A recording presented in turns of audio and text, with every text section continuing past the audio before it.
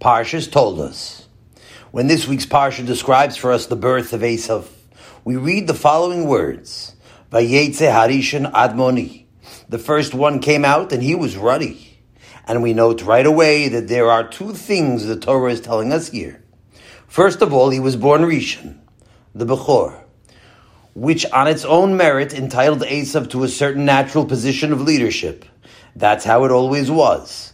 The firstborn was privileged to preside over the family service. He was the boss in the family. But not only was he chronologically the leader, but he looked the part too. Vayetze Harishan Admoni means that Esav was born red. Now it doesn't mean that he had red hair, but he was red-blooded in his cheeks. The blood coursing through his veins was apparent through his skin. HaKadosh Baruch Hu favored him with a strong and robust complexion, and that was looked at by everyone as a demonstration that Min HaShamayim, he was the one more suited for leadership of the family. He had the natural look of a leader, strong and energetic. And if you were to ask the Edomites, they would tell you that this pasuk is the reason they acquired their national name. They forever called themselves Edom, in order to emphasize that their ancestor was born with all the physical signs of leadership, and that they, the ones descended from the Admoni, were the ones who really should have been the chosen nation. They lived nearby. Edom was right next to Eretz Yisrael. And they never forgot that Yaakov, the younger brother, used wiles and trickery to steal the Bechorah from its rightful owner, their ancestor Esav. He was the red-blooded one who was born to rule, and therefore the name Edom was intended as a loud and permanent protest to the world. Our grandfather was born to be the leader of that family, and it was stolen from us by the little trickster, his younger brother. But along comes the Torah and tells us a very different reason for that name. Vayomer Esav el Yaakov, hal iteini na min ha'adom hazeh, ki ayef anochi. And Esav said to Yaakov, feed me, please, from this red, because I'm exhausted. Al ken kara shemo Edom. That's why his name was called Edom. Now you have to know that whenever it says Al ken, it comes lafuke, to exclude what you might otherwise think. The Torah is telling us, don't listen to what the Edomites want you to believe, that Esav was called Edom because of his strength and ruddiness. No, Al ken kara shemo Edom. This is the real reason he was called Edom. It's because of that episode when he sold away his birthright for a bowl of Adom, red lentils. Red lentils. How did this story come about? The Torah introduces it like this. Vayavo Esav min hasadeh v'hu ayef. Esav came from the field and he was weary. Now the words v'hu ayef and he was weary are not written merely for description. Our sages tell us in Baba Basra that he wasn't merely weary from hunting in the field. They tell us he was mentally and morally weary. He was discouraged because of a shock that he had just experienced. That day, the Chachamim tell us, was the tragic day when Avraham Avinu passed away.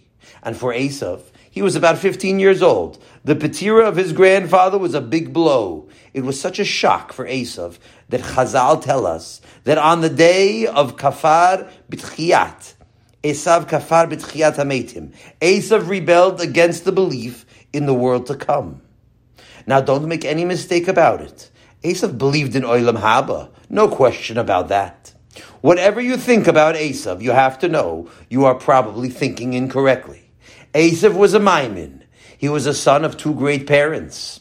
And in that great family, Olam Haba was the breath of their nostrils. They lived only because of Olam Haba. And Esav didn't say anything that would contradict that. He didn't come out openly and say any foolish statement against the principle of his avos, against the principles for which they lived. It was just as impossible for Esav to say that he disbelieved in the world to come as to say that he disbelieved in himself. So what happened on that day? When Esav heard the terrible news that Avraham had passed away, he lost a certain amount of confidence in Olam Haba. He lost his footing and fell down from the great madrega of his family, because to the human eye, death seems to be a testimony against Hashras HaNefesh, the eternity of the soul. You know, when a person is walking around, he's functioning. He's eating 3 meals a day and he has money in his pocket, so it's easy to talk about the world to come. Sure, why not? In addition to this world, he wants the next world too. Why not? So he'll believe in it. But when he sees a dead body, it suddenly becomes very difficult to believe in the afterlife. That's how it is. Death deceives the mind to think that this is Sof Kol Adam, that this is the end. What's the first thing that you think about when there's a mace? You think it's the end. No matter how much your seichel tells you that the neshama lives forever, when you look at that dead body, it hits you between the eyes. Look, he's dead now. It's over. Finished. There was once a man in the shul by us, a frum man whose father died. So I went to be Menachem Avel. Nicht engedacht. He broke down weeping as I was speaking to him. He told me that it hurt him so much, he was pained so much, because at the time when his father died, he looked at his father's body and he saw the lifeless lump of skin and bones, and he felt that it was the end, a complete end. His father is no longer. Of course, this man was a maimin, but all of the animamins that he rattled off after Shachris for so many years come crashing down into a heap of rubble at the sight of the lifeless body of his father. And that's what happened to Esav. He fell down from his convictions. You have to understand, that was the ayif, that he was weary not only physically, but he was weary spiritually. He was knocked out and discouraged, and for a short moment, he lost his footing, his perspective on life. And that's why, when the tired and discouraged Esav came back from the funeral, and he saw that his brother was cooking a pottage, so he took a look at the soup of red lentils, and he said, Haliteni, na min ha'adom hazeh. Give me now to eat from this red. Now that's not all he said. I'm sure there was a conversation there, and Esav expressed some of his dissatisfaction and discouragement.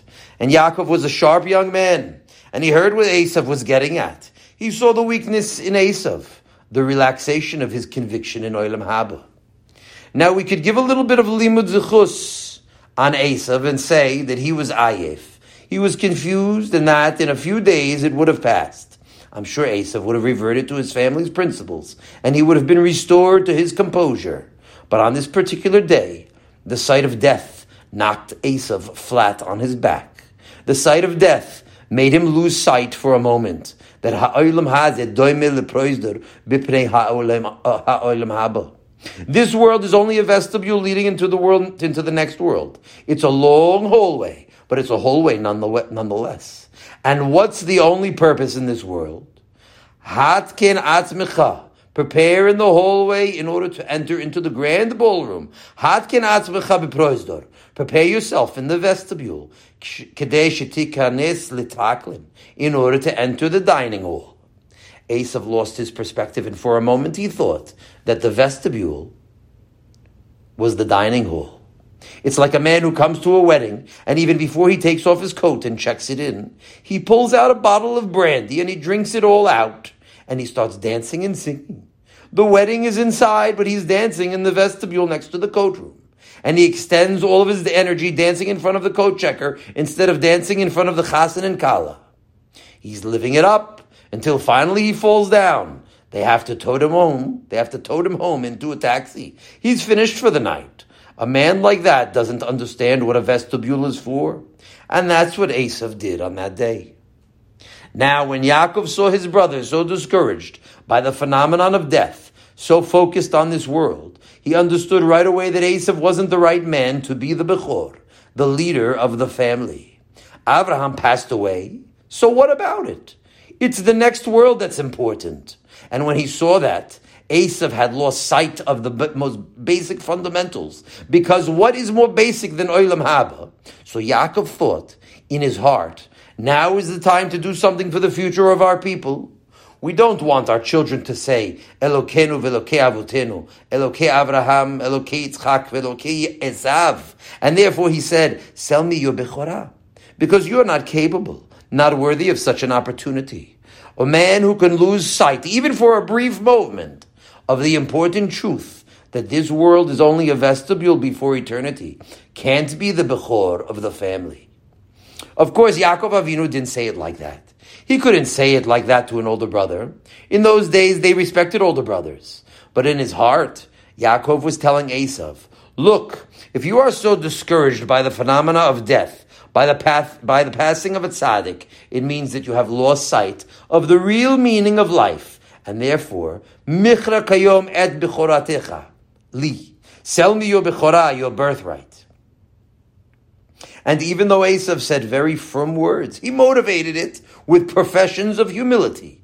I'm going to die. So what is this world anyhow? This world is nothing. What do I need covered for? But what does the Torah say about it though? The Torah criticizes him bitterly. I don't think there's another place in the Torah where Esav is criticized as he is in this parsha. He ate the lentils, he drank some wine, he got up, and he went away. Esav scorned the Bechorah. That's a tremendous criticism on him. You had an opportunity to be an Oved Hashem, to make use of this world for achievement and gain merit in the service of Hashem, and you gave it away so lightly. Vayivez Esav et ha-Bechorah. The Gemara says, Shat et ha-Bechorah. He despised the Bechorah because he lost sight of Olam Haba for a moment.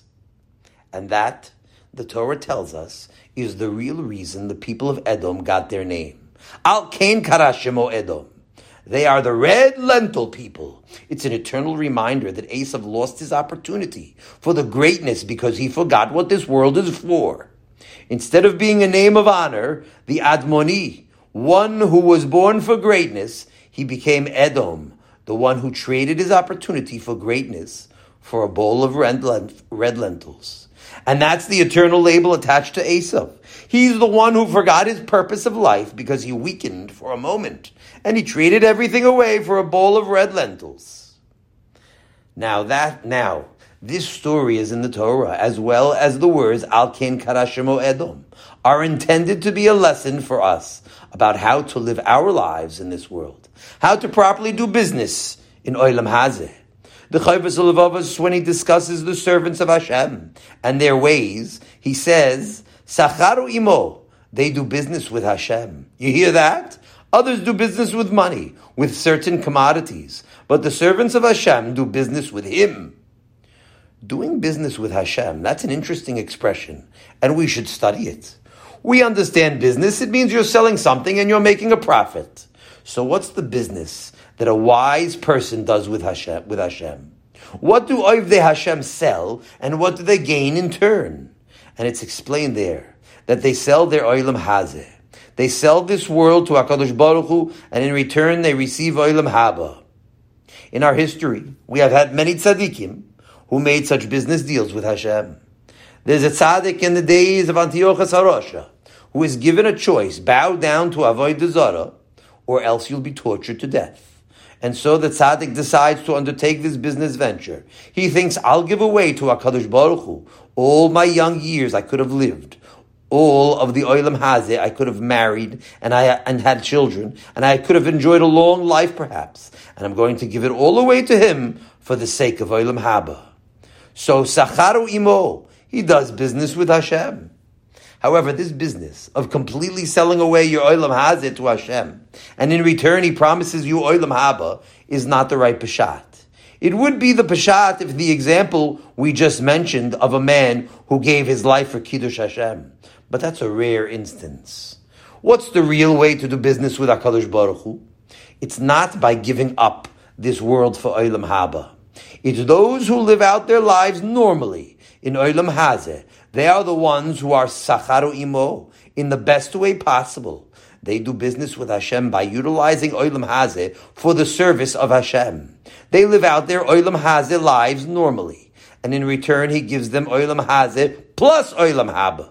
The true Oved Hashem enjoys all of his days in this world, and then he enjoys Olam Haba as well. That's how they turn a profit. This that Yaakov lived his life for the next world does it mean that he didn't enjoy life? It doesn't say Yaakov didn't leave any red lentil soup for himself. Does it say that in the Chumash? I suppose he had some of the soup for himself too. Even if he gave Esav a big portion, a double portion, a triple portion. So he filled Esav's throat and he took away the Bechorah. But I'm sure that Yaakov had some more soup for himself. Yaakov had Olam Hazeh. You can be sure he had many more Olam Hazeh than anybody else. Now, we'll take some time to explain that because it is of utmost importance. A servant of Hashem understands that the way to get Olam Haba is to walk before Hashem in this world, to walk through the vestibule, planning for the grand ballroom. As he makes his way through this world, he does it with the knowledge that he's doing good business, making good investments in the future that really counts. This story, you remember, was told here already. When a visitor once came to see the Chafetz Chaim, Zichrono Livracha, so he walked in and he saw him sitting in a little room. There was no furniture except a table and a bench made of boards nailed together. So this visitor thought that maybe they were renovating his house inside, the real house.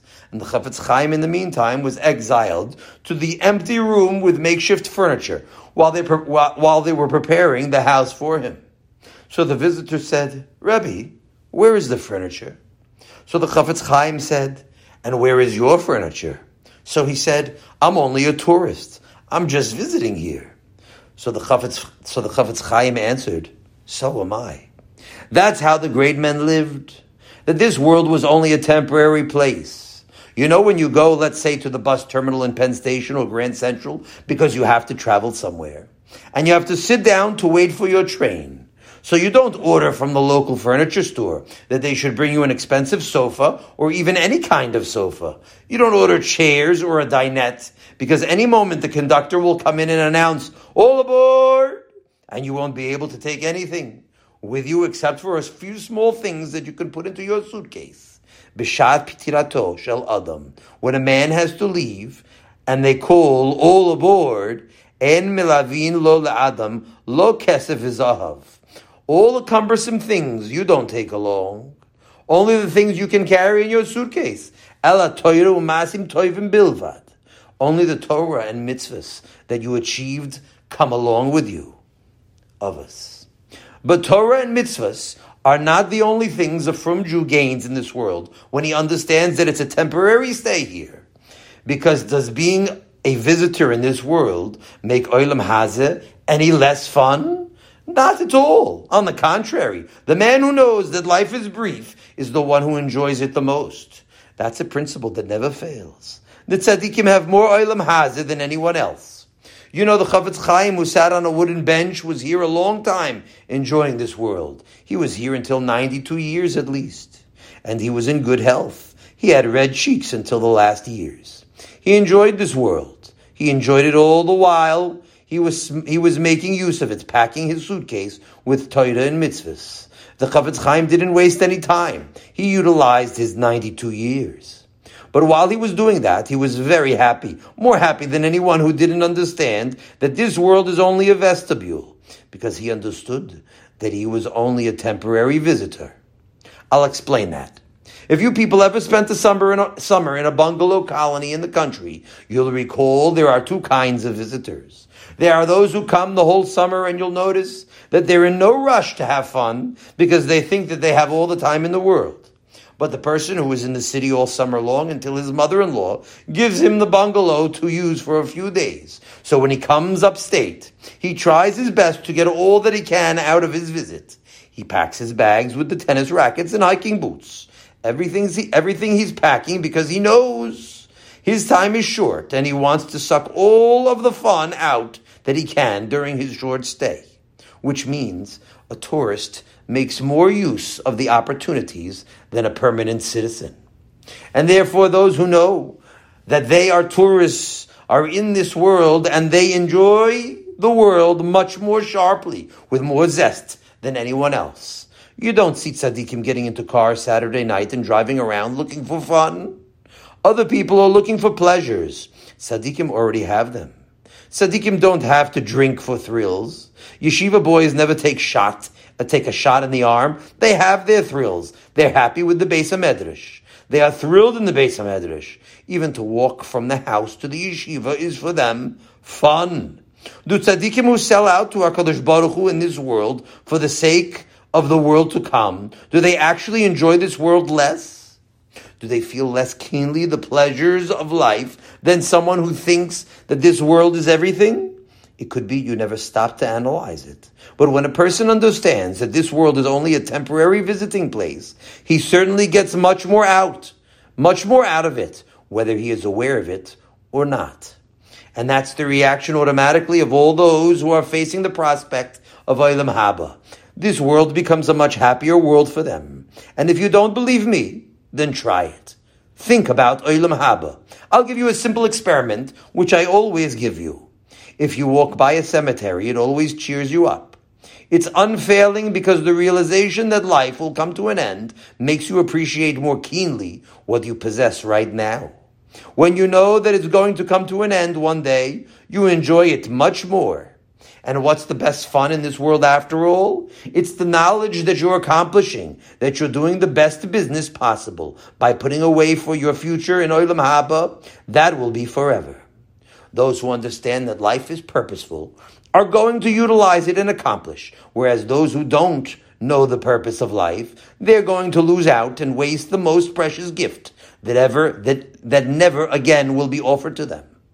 And that's the opportunity to utilize their free will to accomplish something in this world. That's the greatest pleasure of all, knowing that you're achieving. That's what Yaakov means. It means the man who has patience and he waits for the end. Yaakov comes from the word Akev. Akev means the heel or the end. Like in V'haya Akev Tishme'un. In the end, it'll come if you listen. Yaakov means the one who comes on the heels of the other one. Esav came first, but Yaakov is going to end up the most successful one because he knows how to make use of Olam Hazeh. Olam Hazeh also was given to Yaakov because he's the one who knows that it's only a hallway. Don't think Olam Hazeh was only given to Esav. When it states Esav had Olam Hazeh, it means he was given only Olam Hazeh. When it says Yaakov was given Olam Haba, it means he was given also Olam Haba. And he acquired his Olam Haba by means of knowing what this world is all about. And that's why we have to be on guard all the time not to make the same error that Esav made. Of course, Esav knew all about Olam Haba. He could darshan about the next world better than we could. But he didn't feel it in his bones. And therefore, when that day came, the day when Abraham passed away, he lost his footing and became discouraged. A man who really knows about Olam Haba, when he sees that even Avraham Avinu has to pass away, so he starts thinking about how precious life is. Every day is like a special gift. Every hour is wealth. When he sees even a tzaddik must die, so he thinks, how could I cast away the wealth of life and let it go by? And yet the error that Esav made is the same error being made by all of mankind today. Even the Fruma consider the next world merely as something of emunah. Of course, they're willing to believe in it. Why not? But when it comes to living with the idea that it should influence all of their behavior, that's a different story. With their mouths, sometimes they mention Olam Haba, but they're not aware of it as a tangible reality. And actually, it's the only reality. This world is kacholam ya'uf. It's like a dream passing by, and the next world is the only real world. Now, before we go on, it's important to understand that this belief in Olam Haba is not just an extra, a midas chasidus, because when we turn to look at the Mesilas Yesharim, the textbook of Avodas Hashem, we see that Olam Haba is everything. He tells us there that we must always keep in mind that the Yisod HaChasidus V'Shoresh HaAvodah, the foundation and root of Avodas Hashem is Shit Barer V'Yit Amet Etzel Ha'adam Ma Chovato Be'olamo Hu Ha'olam Haba, that a man must make clear to himself and convince himself of his obligation in this world, which is preparing for the world to come. Pay close attention to his words, because there are two separate functions here. Yitbarer means that it must become crystal clear to you what your purpose is in this world. Because it's not enough that you have pinpointed your purpose. It's not enough that you can say, I believe in Olam Haba, and you're finished. Because in addition to clarifying that, there is also the function of vayit amet. You must become convinced about Olam Haba. You must exert whatever effort is required to convince yourself that it's true. You have to try with all of your abilities to gain a firm belief, a firm conviction in the reality of Olam Haba. You should be convinced of the existence, the truth of Olam Haba, no less than you are convinced in the truth of your fingers. And that's why it's so important not to get too caught up in Olam Hazeh and forget your purpose in this world. Like the Gemara in Avodah Zarah says, once you become entangled with this world, it becomes very difficult to disentangle. It becomes very easy to make the same error Esav did and to sell yourself out to this world completely. Because the deep conviction of Olam Haba is the foundation of our Avodas Hashem. Whatever we could do to v'yit amet, to convince ourselves of this truth, and then to convince ourselves even more, that is our obligation. We have to spend time thinking about Olam Haba. How can you be preparing for Olam Haba if you never even think about it? No, let's mention it. Isn't that a tragedy? So we're not going to let that happen to us because we don't like tragedies. And instead of just talking about becoming great, we'll actually do something about it. We're going to get busy immediately thinking about the world to come. Together, we'll start an Olam Haba program. We're going to spend at least 30 seconds every day thinking about Olam Haba, reminding ourselves that we're in this world only as a preparation for the world to come. For 1/2 a minute, remind yourself that this world is just a vestibule, a place to put your things in order before the world to come. Every day, at least 30 seconds on the clock, we're going to think about Olam Haba. You're driving to work. Maybe you're in the room waiting to see the doctor, or even if you're standing on the corner waiting for the light to change. Whatever it is, look at your watch and let it tick off 30 seconds while you are now in the world to come, thinking about the purpose of life. That's the foundation of being a Jew.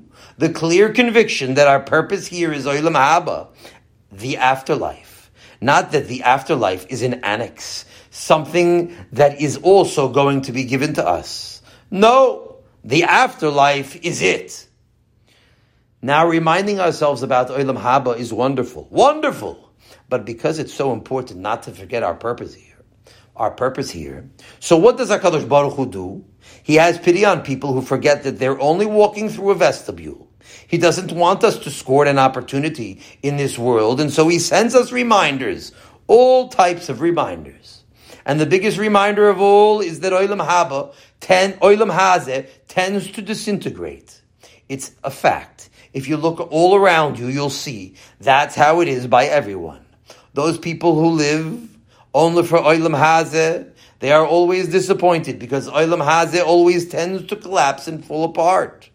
You could have the most beautiful home, and you bring the most beautiful bride into the home. Sooner or later, it will all fall apart. The paint begins to peel and the pipes crack. The house becomes old and you become old. And you won't enjoy it anymore. Eventually the bride becomes old too. What can she do? She can't be a queen always. She becomes old too. If you invest in a home, you'll be disappointed. If you invest in glory, you'll be disappointed. It all turns out to be nothing in the end. It turns to ashes. Now some people think that the answer is to invest in their children. But the truth is, those who live for their children end up disappointed as well. When people invest everything they have into their children, they're going to be disappointed. Even the best children that will give you the most nachas eventually will turn out to be a disappointment.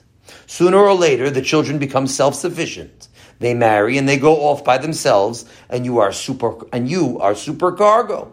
You are entirely unnecessary, unless you have a lot of money, and you could still dish it out in your old age. So whenever you come around, they'll give you a welcome.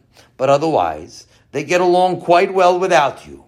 Not because the children are nice children, not because they're unkind, but they have their own life to live. And finally, they have their own grandchildren, and you become supercargo. Your own body begins to remind you about Olam Haba. When a man's hair begins turning gray, it's a reminder to him that this world is not forever. Now you know why hair changes? That's the purpose. In case you weren't preparing all your years, so your hair is telling you, get ready now, arthritis too. Sometimes arthritis comes along to remind you. Usually the teeth remind you too. They're not there anymore. And with teeth that you have to buy in the store, it's not so easy to chew the food that you used to enjoy. Little by little, your grip on this world begins to loosen. That's what HaKadosh Baruch Hu is doing. He's loosening your grip gradually. It's like when a parent is holding onto a dollar bill and the child wants the dollar. So he pulls off one finger of his parent and then he pulls off away another finger. And finally he loosens all their fingers and he gets hold of that dollar. You ever try that with a child? And that's what HaKadosh Baruch Hu does with us. Little by little, he's loosening your fingers from Olam Hazeh. And these reminders are a chesed, because they're reminding you that if you invest all your hopes just in that, if you put your hopes into Olam Hazeh, then you are going to be terribly disappointed. People have to be reminded that this world is not what we are destined for. And it's a great chesed to be taught this lesson while you're still here in this world before you make the mistake that Esav made. I once visited a home for the aged, and I was looking at the old people, American old Jews, Burim, people who never thought about the subject we're talking about here. It was a pity on them. They were sitting around staring. Life had turned out a disappointment. This hurts me, I can't go here. There was nothing but disappointment. Only complaints. That's all you can hear. These old people had all soured on life because they lived for Olam Hazeh, and now it had all turned into nothing. But over there was an old man with a white beard, sitting at a table with a Gemara opened, and he was busy. He was busy getting ready for the next world. He was reviewing all that he had learned in his lifetime, and he was the happiest man in the place. He was busy because he knew that he had a purpose and nothing had disappointed him. Everything was turning out exactly as expected. The arthritis, the false teeth, the nurses, they were all constant reminders of the great ballroom that he was heading towards. He's getting ready now to cash in. He was counting all his bonds before he leaves and making sure he wouldn't leave anything over. He was a happy man. A frum Jew who invests in Olam Haba, then he's going to have, besides for the feeling that he's a visitor here, and therefore he enjoys every minute, every pleasure that others disdain, but he also has the happiness of knowing he's living for a purpose, and he has prepared for that, which HaKadosh Baruch Hu intended he should prepare. He lives life flush with the happiness of achievement in this world. That's what the Ma'amar states as follows. Kachi darka shel Torah. This is the way of Torah. Pad b'melach tuchal. You eat bread with salt. You hear that program? You want to succeed in learning? Eat bread with salt. Why with salt? Isn't butter kosher too? It means this. If there's nothing else, if you don't have any butter to put on the bread, so you put some salt on it. Umayim umisura tishteh. And drink water with measure. And why with a measure? Because you don't have enough water. Even the water you have to drink sparingly. Ve'ala aretz tishan. That's your dormitory, to sleep on the earth. There's nothing else. Of course, if you have more, even better. Nothing wrong with butter on bread or sleeping on a mattress. But the most important thing is that ubatorah ata amel, and you're laboring in the Torah. It doesn't mean only learning Torah. It means avodas Hashem, mitzvahs.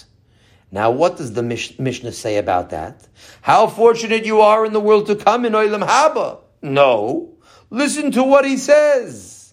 Ashrecha ba'olam hazeh v'tov lach la'olam haba. How fortunate you are in this world. The truly happy ones are the ones who know that they're utilizing their lives to accomplish something. That's the great happiness. And when he comes to the next world, he'll meet with his ancestors, all the Am Yisrael that are enjoying their permanent world. And he's going to join them with the great happiness of a person who finishes a successful journey.